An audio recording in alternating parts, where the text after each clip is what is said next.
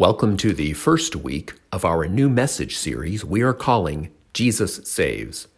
Today is Trinity Sunday in honor of God the Father, God the Son, and God the Holy Spirit. For this message series, we're taking a very close look for 5 weeks at the Son of God, Jesus. We will take each letter of Jesus' name and apply it to a message for 5 weeks. This first week, we're looking at the letter J, and our theme is Jesus, the Son of God. Jesus, as the Son of God, came to do something for you. Jesus Christ came not to condemn you, but to save you. Knowing your name, knowing all about you, knowing your weight right now, knowing your age, knowing what you do, knowing where you live, knowing what you ate for supper and what you will eat for breakfast, where you will sleep tonight, how much your clothing costs, who your parents are. He knows you individually as though there were not another person in the entire world. He died for you as certainly as if you had been the only one living. He knows the best about you and the worst about you, and he is the one who loves you the most. With that little bit of knowledge, what are we supposed to do? We are to do this. We seek to give ourselves entirely to Jesus through a deep, personal relationship with him. Does that sound strange to you? To give yourself entirely to Jesus through a deep, personal relationship? Maybe that is language you are not familiar with or are comfortable with. Another way of putting it is to ask yourself, do I know Jesus, or do I only know about him? For 2,000 years, popes have been telling us the same thing. Just a few years ago, Pope Benedict XVI declared, Christian faith is not only a matter of believing that certain things are true, but that above all, a personal relationship with Jesus Christ.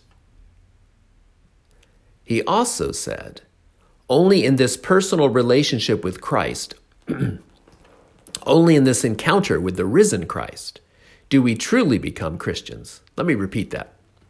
He also said, only in this personal relationship with Christ, only in this encounter with the risen Christ, do we truly become Christians. Maybe think about it this way. When you date someone, you spend as much time as possible with them. Why? Because you want to know them personally. You want to know what they like and what they don't like. You want to know their pet peeves and what their passions are. You want to know everything you can about them. But above all, you want to learn how to make choices and show them that you love them. This is what happens when you love someone. You want the closest, most intimate, most personal relationship you can, appropriate to the kind of relationship it is, of course. The same goes with Jesus. If you are a Christian, you are called to have a close, intimate, and personal relationship with him. But many are unsure about what this is all about. If you are one who's not sure how to do this, it is simple. Don't make it too complicated. As with any relationship, you choose how close you want to be with Jesus. It's a choice only you can make. Your parents, once you get old enough to do it for yourself, can't choose your faith for you, nor can the church. Many who are Catholic, and other Christians also, have only an intellectual or emotional connection to God, but not a personal one that they have chosen in faith. To intellectually know Jesus, to know about Jesus, or have a movement of the emotions to feel good about Jesus isn't enough. Remember, in the Bible we read that even the demons know about Jesus, and that we will all have times we don't feel good about Jesus, like when he says, deny yourself and take up your cross. This is why we must choose Jesus in faith, which is done through an act of our will. Faith is a gift. Faith is a gift God is offering you right now, and thus you being able to say yes to Jesus is only possible because God has chosen you first. He is offering this gift of faith, this relationship to you here today. Once you choose Jesus in faith, you have to do it again and again. it is not a one and done deal. You choose again and again by making choices in your life through which you live out your relationship with Jesus Christ, the Son of God. Your relationship with Christ is lived out primarily in prayer, participating in the sacraments, service to God and others, and helping others to come to know, love, and follow God by making disciples of others. We do that by sharing Jesus with the world. This is what the Son of God, Jesus, commands of us if we are to be his followers. This concept of having a personal relationship with Jesus sometimes sounds too Protestant to some Catholics. That simply isn't true. We have been using the language long before our Protestant brothers and sisters were ever around, and the Universal Church has never lost touch with this language, even if some individuals or communities have. Earlier, we heard from Pope Benedict XVI.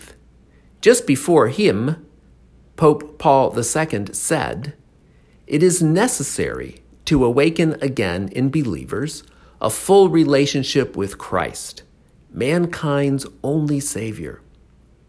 Then very recently, Pope Francis said, "Let the risen Jesus enter your life, welcome him as a friend. With trust, he is life. If up till now you've kept him at a distance, step forward.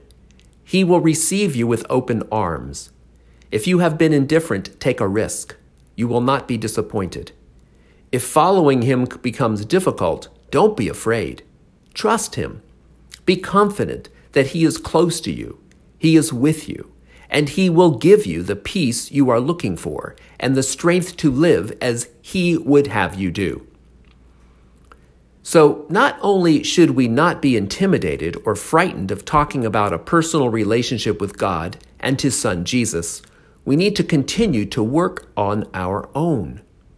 That is, our own relationship with him. Think of it this way. Every time you do the following things, you're working on your personal relationship with Jesus, as long as you choose him intentionally. Number 1, pray. Let's say a bit about prayer. Prayer is our daily intimate contact with the Lord. It entails the lifting up of our hearts and minds to him who is with us throughout the day. Prayer is more about listening than speaking to him, but it involves both. A personal relationship is built upon personal prayer. Therefore, you must make time in your day to be with him and not just when it's convenient. When we make time for friends and important people, there's no better friend or important person in the life of a Christian than Jesus Christ himself. Surely we make time for people we want to be close to. Can't we make time for Christ? Now, second to prayer, read the Bible. Read the Word of God, and there you will come to know Jesus as Son of God. 3, participate in the sacramental life of the church. Go to Mass. Go to confession. Number 4, share him with the world. When you love someone, you want to tell others, right? So we should too with Jesus, the Son of God.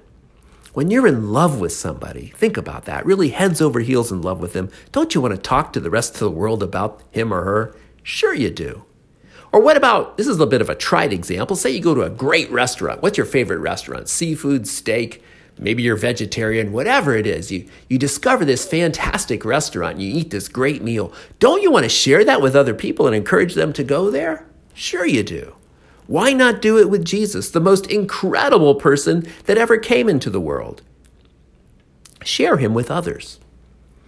In order to understand the meaning of your life and what you're supposed to do with it, this personal relationship with Jesus is necessary. For it is in this relationship with Jesus as Lord and Redeemer and as his intimate friend where we can hear his call to us. So we're going to give you a prayer today. Notice how the prayer honors the Trinity, God the Father, the Son, and the Holy Spirit. We encourage you to pray this prayer.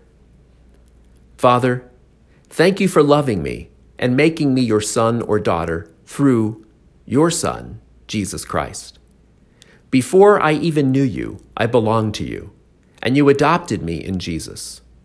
Thank you, Jesus, for taking me into your life, taking me into the life that you share with the Father. Thank you, Holy Spirit, for helping me to know the truth of who I really am. Jesus, Son of God, I invite you into my life. I forgive all others for what they have done against me. I come before you just as I am. I have sinned. Please forgive me. I renounce all sin, all evil spirits, and any way I have opened myself to them. I give you my entire self, now and forever. I accept you as my Lord, the Son of God, and my Savior. Heal me, change me, strengthen me in body, mind, and spirit. Use me as you wish. Send the Holy Spirit into my life and flood me with your presence. Thank you for wanting to be with me. Thank you, Lord. I will follow you every day of my life. In the name of the Father, and of the Son, and of the Holy Spirit.